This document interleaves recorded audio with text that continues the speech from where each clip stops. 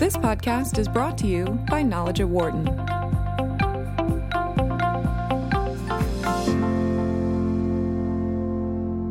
Hello, my name is Stephanie Creary, and I'm an assistant professor of management at the Wharton School of the University of Pennsylvania. And I'm so delighted to welcome you to today's episode of the Knowledge at Wharton Leading Diversity at Work podcast series, which is focused on the theme of Back to the Office, maintaining mental health and well-being in the aftermath of traumatic events. And we've certainly experienced quite a few of those over the last 14 to 16 months. But since May 2020, we witnessed the collision of two forces that experts suggest have worked against people in terms of mental health. Certainly, the coronavirus pandemic is one we often talk about, as well as several widespread tragedies that have foregrounded systemic racism and discrimination around the world. Together, these have been referred to as two pandemics, and some would argue there's probably two other pandemics that we would add to this equation as well. But especially when we're talking about the experiences of people from underrepresented groups, we've certainly seen a spotlight on how coronavirus, as well as issues of systemic racism, have affected those groups particularly. And certainly from people who are from underrepresented minority groups themselves, we've heard them reporting, feeling as if they've been hit with a quote unquote double whammy of trauma, so to speak.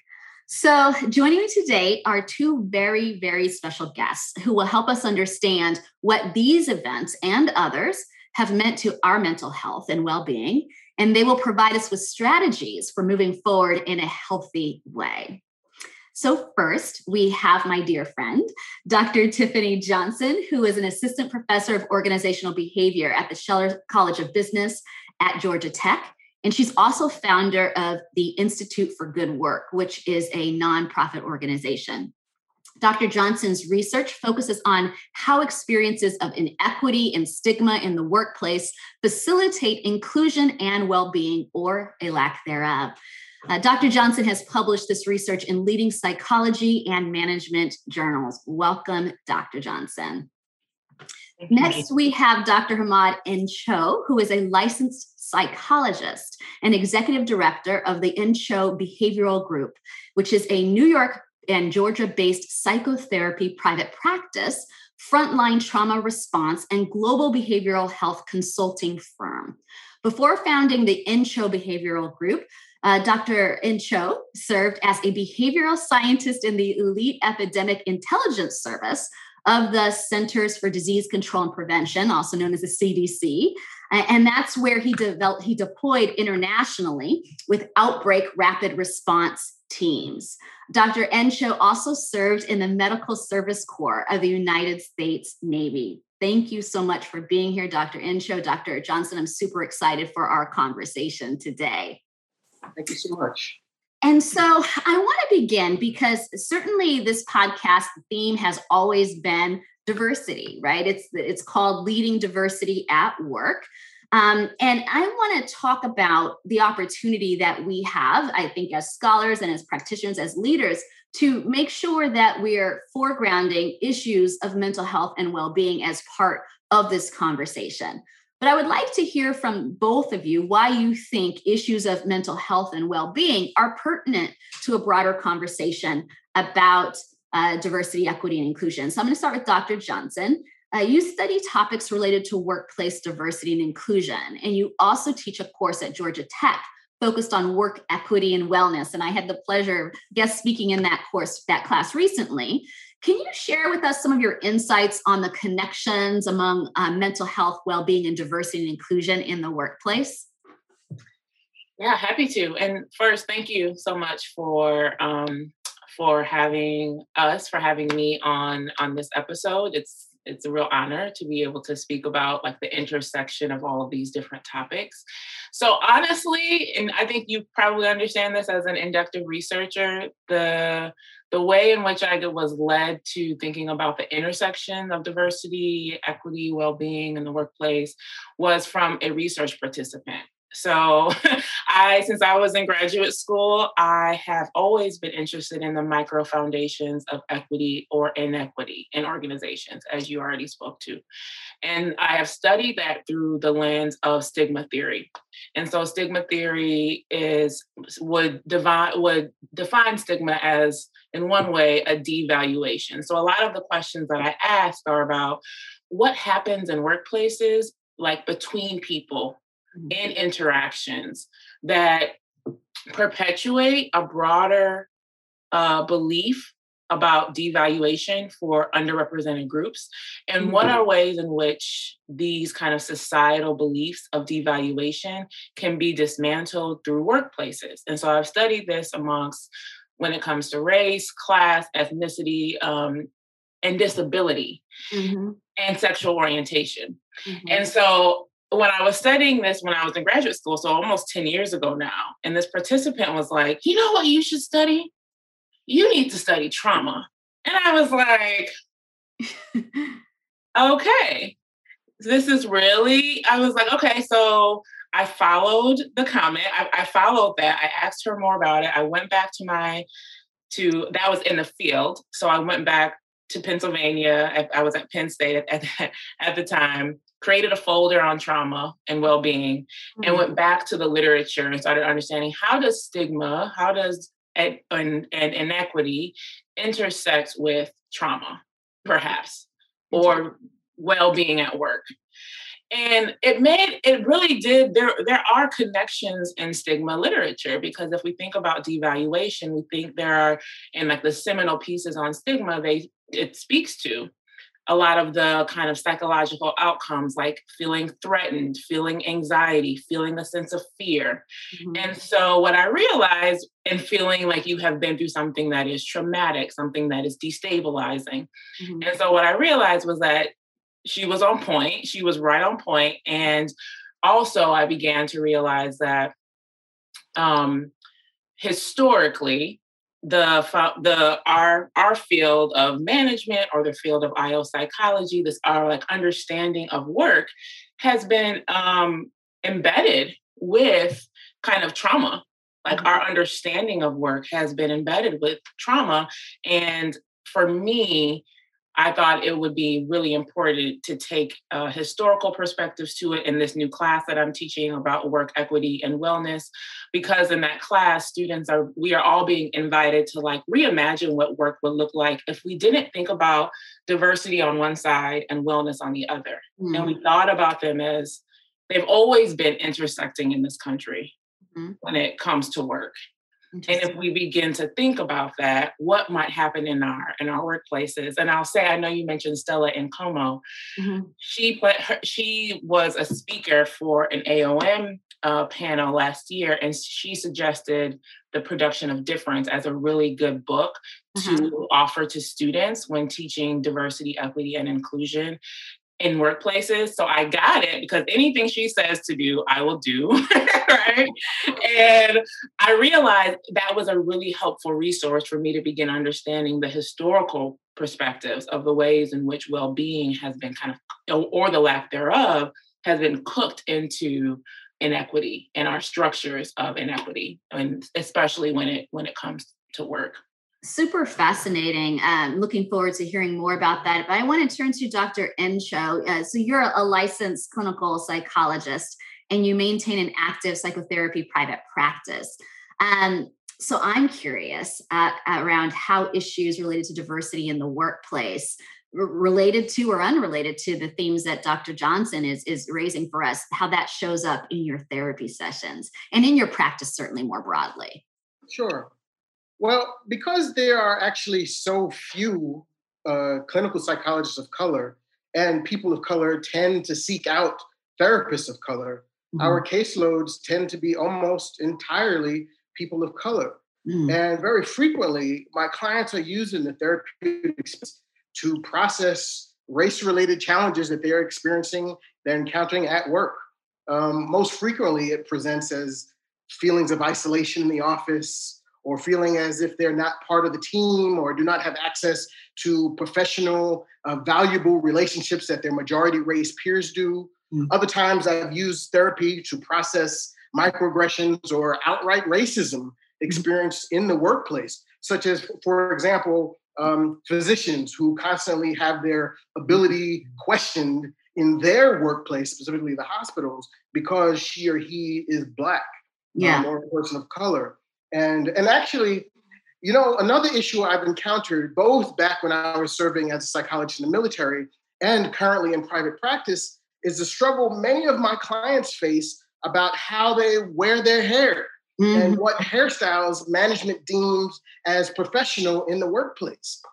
I've often had sessions where clients will process the painful need that they feel to straighten their hair before an important meeting, because they'll say, I want the focus to be on me and what I'm saying, and not the difference between my hair texture and theirs.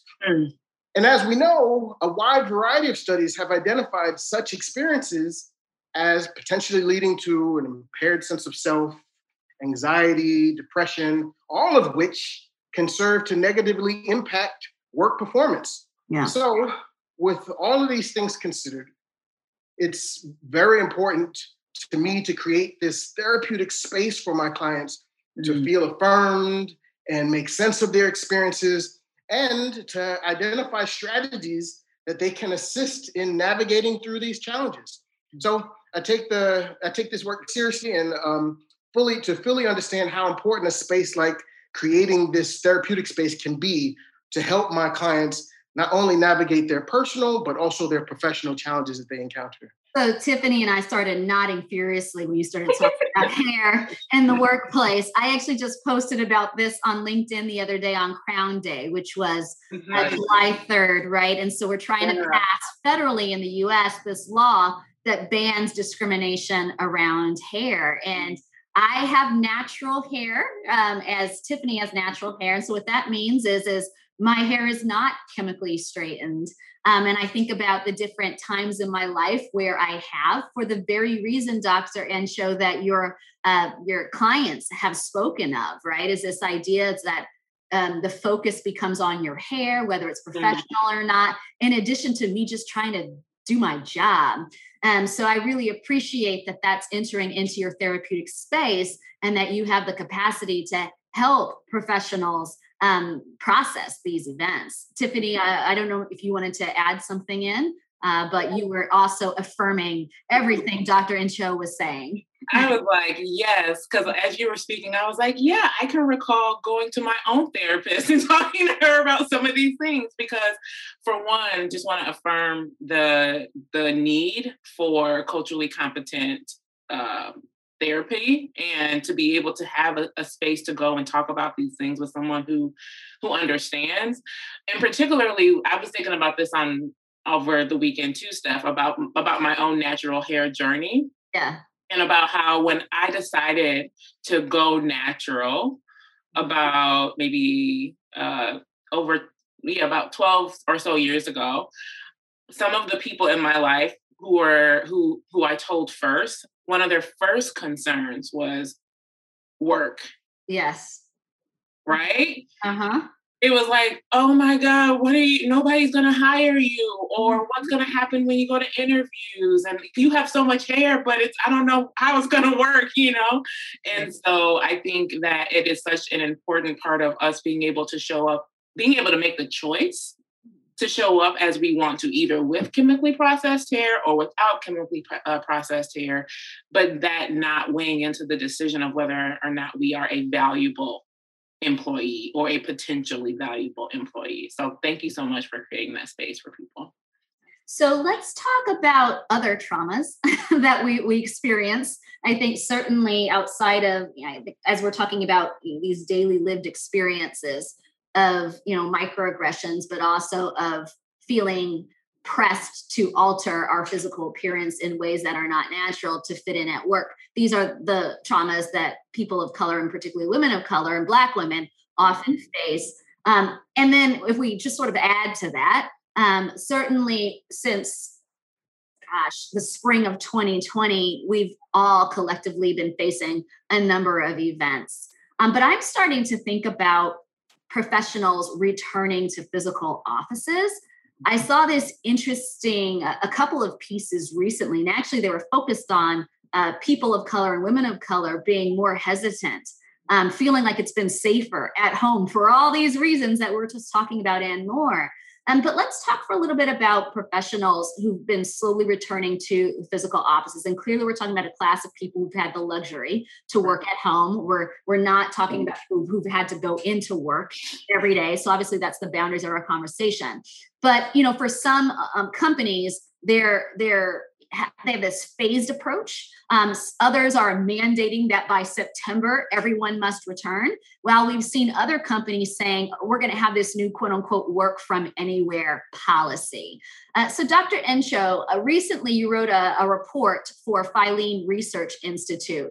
And that report was focused on key challenges and next steps for trauma-informed employee policies and practices, and particularly with a focus on credit unions. But as I read it, I thought it was broadly generalizable to most workplaces.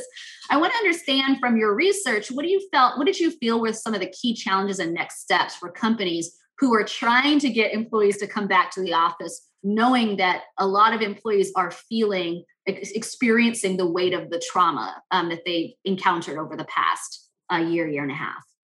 Sure. I'm glad you mentioned that report. It's a really exciting opportunity for my firm to partner with Filene and explore how to help credit unions develop policies that will support their staff in the midst of a crisis. Over the course of that study, we interviewed CEOs and HR leads from across the country about their experiences with both the COVID crisis and the social justice movement of the summer of 2020. Then we conducted a qualitative analysis of their experiences.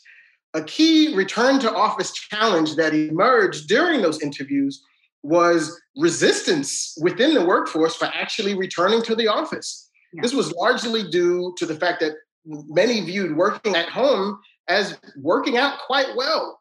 And yet, while many of the workforce sought to continue working at home, others were exceedingly ready to get back into the office. Mm-hmm. So in attempting to design policy, there was this variation that leadership faced. Mm-hmm. And even further, there are race-related factors, as you mentioned, that have caused the pandemic and the social justice movement to be experienced quite differently across the workforce and can impact the desire to return to the office. And one more thing. Lastly, something that we are seeing now is that there are significant differences in vaccination levels nationally, which in turn can impact staff desire to return to the office. So wide variation in employee experiences, perceptions, expectations make it basically impossible to design a one-size-fit-all policy. Mm-hmm. So the report indicates that in order to contend with these variations, companies should incorporate a trauma-informed management strategy approach that encourages leading with flexibility, facilitating open, honest, two-way communication between staff and leadership, and most importantly, to facilitate post-traumatic growth. I would just take a quick second to explain what that is. Sure. Post-traumatic growth is positive change that results from struggle with challenging circumstances. So when it comes to this return to the office policy we're discussing, post-traumatic growth asks, what can we learn from this period of staff working at home that will improve overall efficiency and that we can implement within our corporate policy moving forward? I find this super fascinating because as an organizational behavior scholar who studies workplaces and certainly takes a positive lens to how do we learn and grow from these experiences, I can't help but recognize that many of our workplaces have not been designed to be as employee friendly as one would like. And I've been somewhat heartened over the last year and a half as, I think part of this is sometimes people in positions of power need to experience for themselves what it's like to suffer in order for them to begin to implement. And I'm sad that it has to come to that, but I'm heartened that their own experiences, leaders' own experiences of living through a pandemic, having to homeschool children under less than ideal circumstances, all the things that we've all experienced has led them to start thinking about policies that we've known forever are important. I mean, Dr. Ncho, you as a psychotherapist, you know that it's been so important for people to be healthy and well. And Dr. Johnson, you as an organizational scholar, you've studied this idea of, well-being and how it's important to create environments where people can thrive. I would say that although the pandemic and the increased evidence of racial injustice has been really hard, it does feel like people are paying attention more than ever before. What do you think, Dr. Johnson? I think that's a really great point. Like thinking about how empathy, how the one living through the experience that many employees have been speaking to needing, right, might help to make a shift. Because I really love this idea of kind of that you talked about, Dr. Ncho, about having the trauma. What is it? Trauma-informed management strategy? Exactly. A trauma-informed management strategy. I think that is exactly what I have been kind of hoping for that can happen more broadly. Because if we think about, and this is what we've been talking about in my class, really, is hoping for like organizations to get to a point where it's the norm to think about post-traumatic growth. It's the norm to think about how will we as a workplace be dynamic enough to respond to trauma? Because even though we've had extreme trauma over the past year and a half, trauma has always been present. Yeah. Right. People have always been responding and recovering from trauma. And so how can we normalize that inside of the workplace? And so when I think about this idea of returning to work and the desire to not do so, especially among Black people, Black women, people of color, I think about the idea of trauma being this like destabilizing force that can affect people's feelings of like helplessness, that can impact people feeling like they are competent, that can lead to a lot of stress and anxiety. And these are some of the same things that we think about when it comes to like professional identity, right? Professional identity is connected to feeling adequate and and being satisfied with one's work, with one's role, and how one is enacting one's role. But when trauma has been happening, and when multiple forms and multiple layers of trauma has been happening, we have distrust, helplessness, destabilization, et cetera, right? And so, of course, this is going to be heightened for folks who are not only experiencing the trauma from the pandemic, but have in their bodies, and some might argue across generation, been experiencing racial trauma as well. And so for me, I'm like, definitely a proponent of changing the foundation of organizations, even though I know that takes a lot of time, maybe more resources and more patience.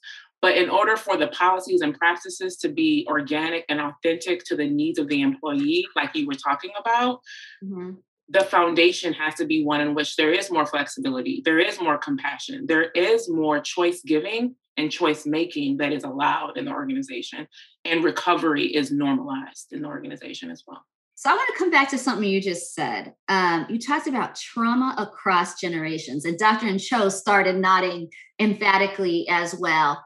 Can you just help us understand, what do you mean by that? And how does that show up, and how should we consider that as we're talking about organizations and intervening in a way that allows employees to be more of their best selves and more of their healthy selves in the workplace?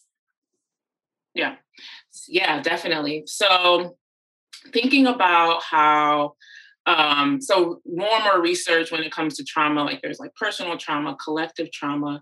And when we think about, and like societal level trauma, there's been more research that has been done, and it's continuing to be done, to demonstrate how the effect of, say, our ancestors, or the people that came before us, even though we may not have experienced the exact same experiences that they did, their trauma lives in the body, right? It stays in the body. The body will soak it up, and we pass through DNA. And so there's been research on this and talk about this amongst Holocaust survivors and the family of people who have been survivors of the Holocaust, who didn't necessarily experience the Holocaust, but have very visceral experiences in their body when like the threat of that kind of violence, even if it's somebody in the workplace passing down a microaggression, that might feel like the same thing that my grandmama experienced or my great grandmama experienced back in the day when they were experiencing more physical and macro aggressions. Okay. And so the idea is that because we may be carrying generations of trauma with us, that's, in my opinion, it feels like something that we need to be more cognizant of in workplaces as well, because organizations are also intergenerational, right? Yeah. And so it feels like a really important piece to consider to me. Dr. Enshow, do you want to chime in here and give us your thoughts on certainly anything that Dr. Johnson has said, but what's come up for you as you've been listening to her share her insights? Sure, definitely. So I think the notion of being aware that the individual who shows up at work is not the individual alone. That individual is also representative, a reflection of those who've come before, or those who she or he's shoulders they're standing upon. And so what does that mean when those shoulders that you're standing upon have experienced extreme trauma or have encountered great trauma? So for example, a lot of times, because a lot of my clients are predominantly African-American, and you will have individuals who are first-generation professionals, first-generation college, and they are showing up in spaces, or professional spaces, and corporate spaces, where their lived experience, one generation past, the experience of their parents, the experience of their grandparents is very different from the experience of their peers, of their majority race peers. And so what does it mean? We often talk about the Black tax. Yeah. What does it mean when you arrive to work and you're striving to do your best, often in circumstances that weren't always designed to benefit yourself, but at the same time, you have additional responsibilities in regards to family, in regards to financial requirements, emotional requirements associated with your family. And so when we're thinking about the intergenerational impact of trauma, it's important, very much so, to think about it with the perspective of history and going back, but we can also see it just one generation from the experiences of people of color within the workspace currently being very different from their own parents and their own family, and feeling in some ways ostracized from their parents and their families, and thinking about the impact that that will have on their emotional self, on their sense of self, on their performance within the workplace, because all of that translates into how do I perform within my chosen profession. You're taking me back to my own personal experiences as a college student. And I will tell you what, as hard as it was, so my parents did not go to college. They did not have the privilege of attending a university. So my sister and I were first in our immediate families to attend college. But what was somewhat, I think what normalized the experience for me was that all the other Black people I met, and even the Latino people I met in college, were all, as I called it, hustling, just like I was, working our 3 work-study jobs and doing what we could to pay for the $500 for books.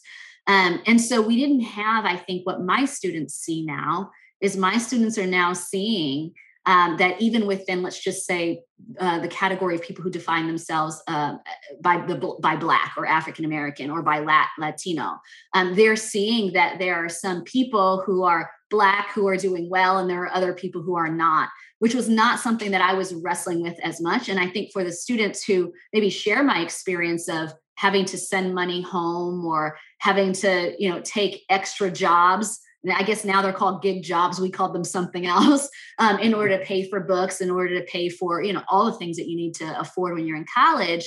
For them, it's seeing, they're not just comparing themselves, and my students now, to the white students who are more likely to come from means.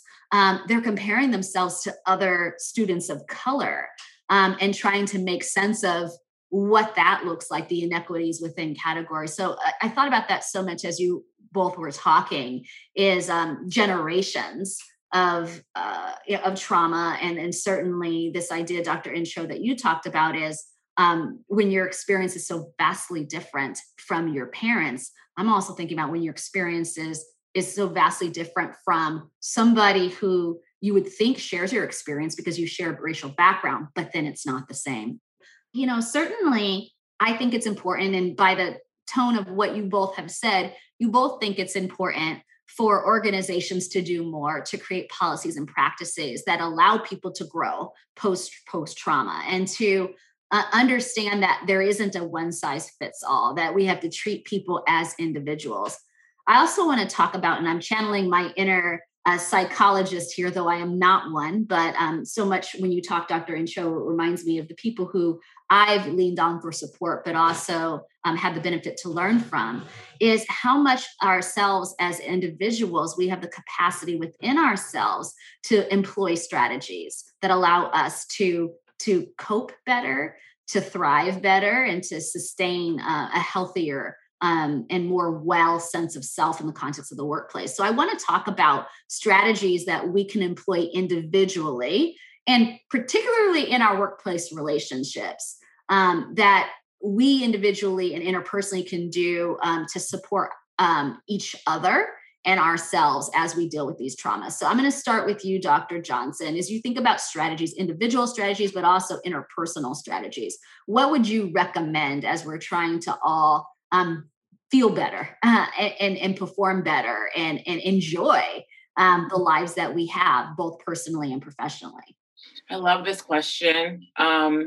I would, being a stigma researcher, of course, I'm always here for destigmatizing mental health support, and especially in the communities of color, in the Black community. So would suggest and recommend a form of therapy, whether it be talk therapy or somatic therapy, yoga therapy.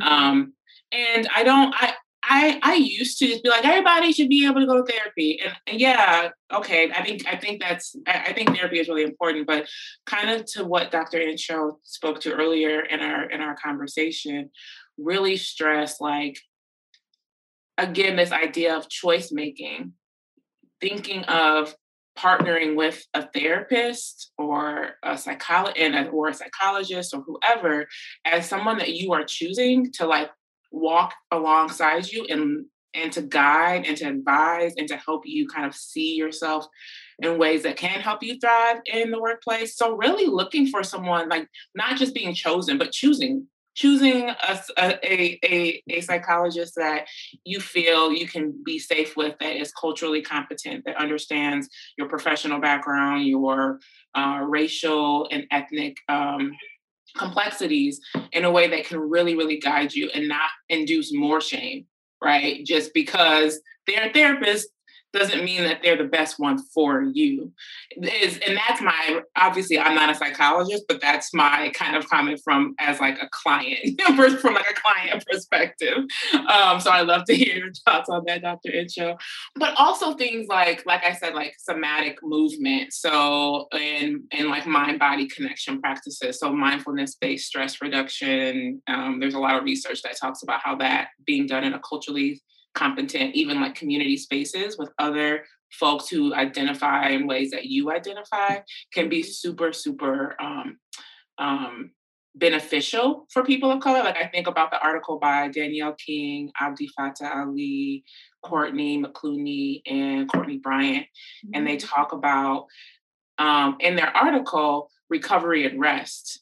And they suggest that employees, right? So Black employees take it upon ourselves to say no, to enact boundaries, and to take it upon ourselves to find spaces where we feel safe to engage in recovery, in growth, and in resting. And so I think that those are really, really helpful. Of course, it would be helpful to have organizations that are supportive of that make it feel like less risky for us to enact our boundaries, for Black employees to say no, to create space and to advocate for oneself. But I think those are things that we can do in the workplace. And I think that by engaging in those kinds of supportive spaces, we are able to show up in relationship with our colleagues, right, in ways that are more authentic. And we are able to negotiate our spaces in ways that are more positive and that allow for Black employees to thrive. So we have, certainly in common a passion for mind-body practices, somatic practices, as I often like to talk about them in my research. And certainly yoga has been something that I know that I have benefited greatly from over the past 20 some odd years.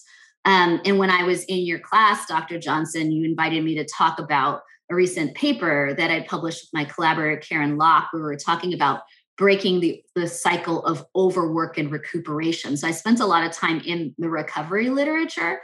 And so one of the things, and not that recovery is bad, I'm not going to suggest that at all, but one of the things that we suggest in our paper and what we found was beneficial from engaging in the somatic practice that we did was yoga, but we would say that there are so many out there that have similar sentiments, is, we push ourselves a lot as individuals, specifically those of us who have amassed certain number of degrees in our lives as we keep striving. But sometimes what that means is we push ourselves to the point of unhealthy physical engagement throughout the week. So stress, strain, got headaches, the back aches, everything's falling apart. And so we look forward to the weekend where we can just relax and do nothing and take a nap. And so we talk about that as the vicious cycle of overwork and recuperation. And in this paper, we posit what would it look like if we actually were to break that cycle and to get into a new pattern. And the pattern that we propose is one of activation and release. And so activation is you're starting to feel it, right? It's coming, but you learn how to just let it go, right? And so I'm an advocate for so many mind-body practices that teach people that so much of what we need therapy around and in new ways of being around is how we physically engage, how we emotionally engage, how we cognitively engage our whole bodies in the work that we do. So Dr. Incho, I'm going to turn it over to you, the one of us that's actually a licensed psychologist, to see what you're thinking about what it is we're saying as researchers. You work individually with people who've been exposed to trauma. I love on your website, you have this great quote from Maya Angelou. And in this quote, she says, "You may not control all the events that happen to you, but you can decide not to be reduced by them." So I'm wondering about the psychotherapy, the therapeutic process. I want to hear a little bit more about the types of strategies that you employ and teach people to employ in that setting, and how you've seen people benefit from these strategies over the last year and a half. I think at the moment, it's really hard for us to wrap our brain around what we are experiencing. Mm-hmm. Like, for example, from 1941 to 1945, approximately 400,000 Americans perished in World War II. Mm-hmm. In a little over a year, we have lost 600,000 people to this virus. The grief and trauma associated with this loss is just staggering. And because my practice focuses on trauma treatment, and I provide care in New York and Georgia throughout this pandemic, a lot of my work has been with frontline workers, with the doctors, the nurses, the respiratory technicians working in COVID treatment wards. So access to care for them has just been absolutely critical. But even for people who do not have that level of exposure, this pandemic has proven to be an emotionally and psychologically challenging event. The isolation, the loneliness, the interruption of routines, the uncertainty, the financial instability can all combine to increase experiences of anxiety and depression, which can impair personal and, of course, as we've been discussing, professional performance. And so therapy, and of course, I'm totally biased, but therapy provides this safe space to process these traumatic events that is really just unprecedented in our lifetime. So how do I, specifically in regards to trauma, I want to just start there. How I go about treating trauma largely depends on the presenting symptoms that the client is experiencing when they come to therapy. What we found is that two people can experience the exact same trauma exposure and yet have very different symptom presentation. So I'll talk to the client about the trauma experience, get a sense of their symptoms, and then discuss the treatment approaches that are recommended. For those who are experiencing, let's say, trauma symptoms such as intrusive memories or alterations in cognitions or mood or avoidance behavior that's existed for over a month, we'll begin discussing two main trauma treatments that I used in the military. One is cognitive processing therapy, which focuses on the connections between thoughts and feelings and the behavior and the body sensations associated with the cognitions of the trauma. And the other treatment I'll use is a prolonged exposure therapy, which is a therapeutic approach that teaches individuals to gradually approach trauma-related memories and feelings and situations, and in so doing, kind of reduce their fear-based responses. So that's kind of the work that revolves around trauma specifically, but kind of also to touch base on what you both were discussing in regards to non-therapeutic approaches. I think it's extremely important to, even within the context of this pandemic, to discuss and implement self-care and boundaries.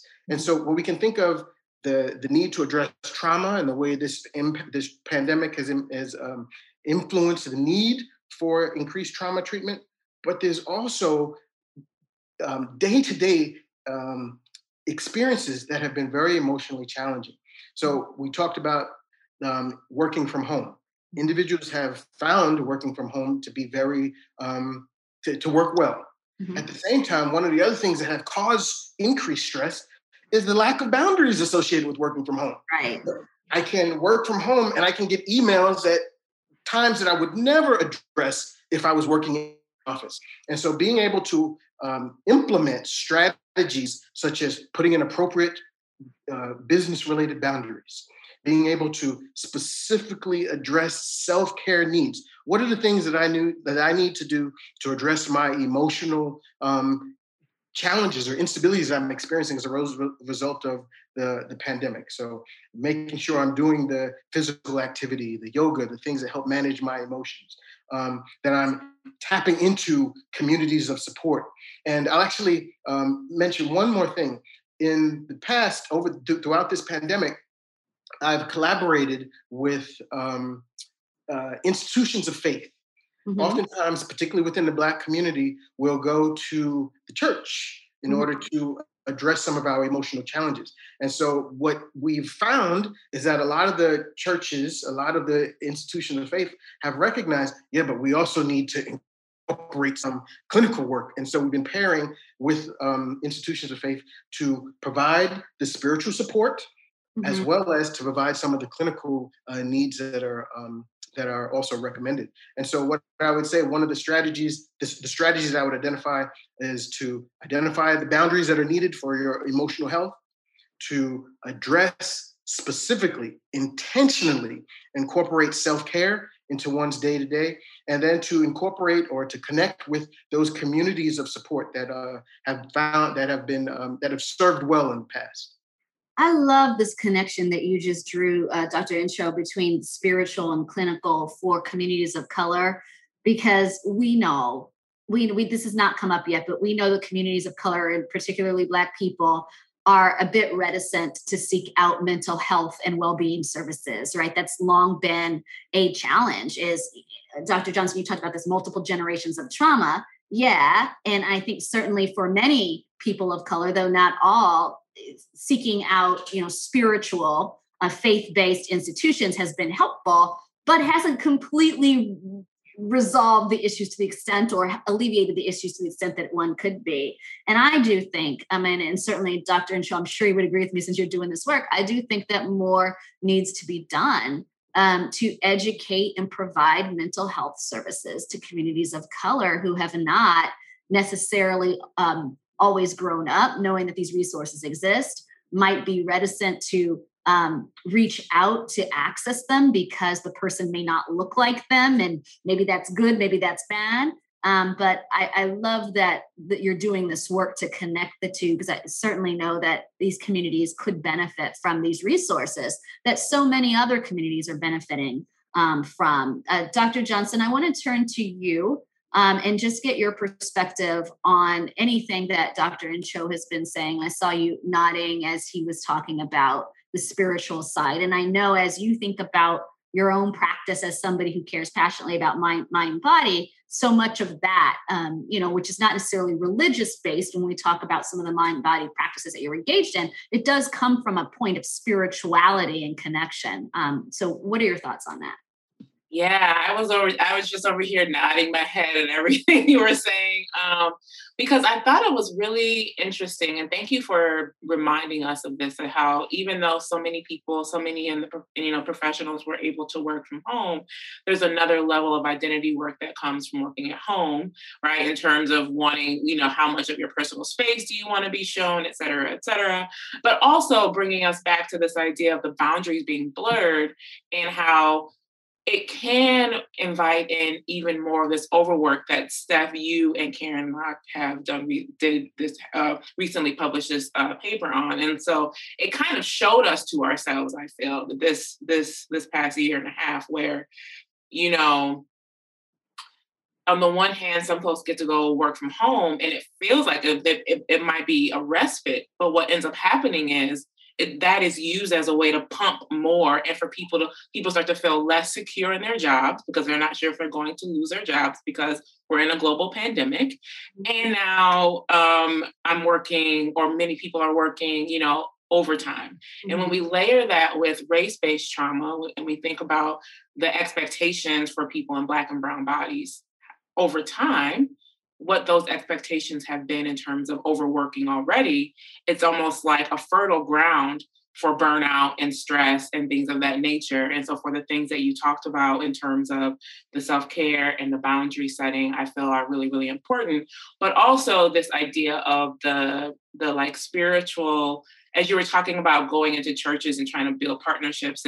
My dad does a lot of work around nonprofit agencies also, and trying to help them to connect with, understand, like basically undoing the stigma around mental health and support around mental health. And it just reminds me of, like, again, historically, the lack of trust, perhaps, and there's need to rebuild the trust, because historically, the understanding may be for many people that if you mention that something is going on mentally, are they going to take me away somewhere? Are they going to put me up some, like, am I going to be punished for admitting that I need help? And so I think it's so great to begin to like dispel some of those myths and to help rebuild the trust between the community by thinking about this connection of spiritual and mental health. So I think it's great. Well, the reality is that's what used to happen, right? Is the minute somebody admitted some mental health challenge, we institutionalized them. Yeah. So it's not without cause that you have entire communities of people who are mistrustful of the system. And so certainly we're becoming better. We're not amazing yet, but we're starting to understand that there are other ways. All right, so I've got one last question for both of you, and I'm thinking a lot about this myself. I'm always trying to get people to think about what organizations should do, what individuals and managers should do. I want to talk about self-advocacy. And I don't think it's something that we spend enough time talking about. And clearly, because there's reasons why people might have a hard time advocating for themselves, fear of retaliation, repercussion, losing their job, et cetera. But I want to talk about self-advocacy and its importance in the workplace, particularly when it comes to maintaining mental health and well-being. So I'm going to go to you, Dr. Incho, and I want you to help us to understand from your perspective, what can we do? People who want to advocate for their own mental health and well-being at work. What can they do? Where can they begin to start if the idea of sort of speaking up for myself and advocating for my own mental health and well-being feels a little bit intimidating? Well, the first thing I would tell people is to check for mental health infrastructure that may already exist in their workspace. Mm-hmm. For example, every single one of the HR leads that we interviewed for that Filene study stated that their organization made use of supplemental services like Employee Assistance Program, EAP. EAPs are work-based programs that offer free and confidential short-term counseling as well as referrals. Some also provide follow-up services for employees who are experiencing either personal or work-related challenges. I'm in private practice, and I'll have contracts with companies that I'll be taking their EAPs. And so you'll have the opportunity to work with providers that some are in-house of your organization, but then also outside of your organization as well. And this can serve as an excellent resource that can be utilized simply by contacting your HR. So that, I think, would be the first thing, is to see what infrastructure is already there that you can make use of. Another thing that can also prove helpful and can be started by interested staff members themselves are peer support groups. These are groups that can provide members of the workforce with safe spaces to share their concerns and render aid to one another. They can help promote recovery and healing while simultaneously providing staff the resiliency necessary to navigate challenging circumstances. And another thing I really like about peer support groups is that they can be specifically targeted such that they address the unique needs of staff who face additional burdens, as we have been talking, such as caregivers or members of historically marginalized groups. So these are two good places that I would start to address mental health needs within the workplace. So I want to make sure that before we go, and I'm going to turn to you, Dr. Johnson, in just a second, but Dr. Ensho, I am sure you are busy and have your hands full with a lot of work, but I'm sure people listening might say, he sounds really great. If I were in New York or Georgia and were interested in accessing Dr. Ensho, how would I access? So what's like the best way, website, or if somebody wanted to follow up with you and inquire the need for services that you provide? Sure. They could just go to my website, which is enshobehavioralgroup.com. Ensho is spelled NCHO behavioralgroup.com. And they can get all the information that they need from there. Okay, excellent. And Dr. Johnson, let me sort of turn to you to help close us out. And if you would like people to contact you as well, if you have the space, the capacity, please also feel free to provide your contact information. But want to understand your thoughts on self-advocacy at work, and what would you recommend based on your own research and insights and what you teach your students in this wonderful class? Yeah, we often in the class we're trying to be imaginative of new ways of advocating for self and with community inside of our workplaces and outside of our workplaces. And so just building upon what's already been said about looking at what's already available in the organizational infrastructure, I do think that self-advocacy is like super helpful when it seems like, from like a theoretical perspective, self-advocacy should help one, if done in a way that, in an environment that is safe, should help one to feel like they're on their way to recovery, given, again, this idea of trauma making people feel a sense of helplessness. Advocating for oneself seems like something that might help people to embody something that's the opposite of helplessness. Mm-hmm. Being able to embody agency. Oh, I can actually do something for myself. The lie that I was taking on and internalizing was that I'm helpless. The truth is, I can actually advocate for myself. And so in addition to, engaging in support groups, I would say look to people in those peer support groups, either inside the organization or outside the organization, for advice on like strategy. So how did you do that? Have you ever had to self-advocate about this topic in your organization? How did you do it in a way that seemed to be productive and fruitful for you and for your workplace relationship? Mm-hmm. Right? If we think about how we manage our identities, that I think about that when I think about how we might self-advocate. And oftentimes there are people in our community, in our safe spaces, that will have experience that we can rely on and that we can use as we go about doing it for our own selves as well. Absolutely wonderful. I know that I certainly feel like I have a greater number of tools in my toolkit as I'm thinking for myself. I've been in my house I haven't been in my office since March of 2020. And I experienced some trepidation about going into the office. And so I think having your counsel today, both of you, and your expertise on this broader issue certainly makes me feel like this is going to be a manageable process as I myself try to also transition to returning to rooms with people in them. So I want to thank you both for being here today, Dr. Johnson and Dr. Cho. The conversation has been an inspiring one for me.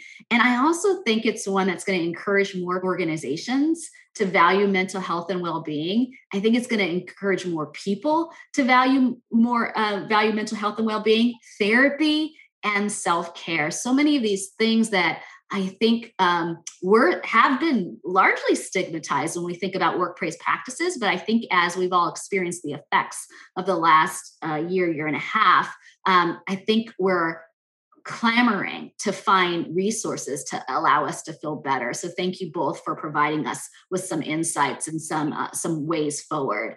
I also want to thank everyone for joining us and listening to this episode of the Knowledge at Wharton Leading Diversity at Work podcast series. Have a great day. Goodbye for now. For more insight from Knowledge at Wharton, please visit knowledge.wharton.upenn.edu.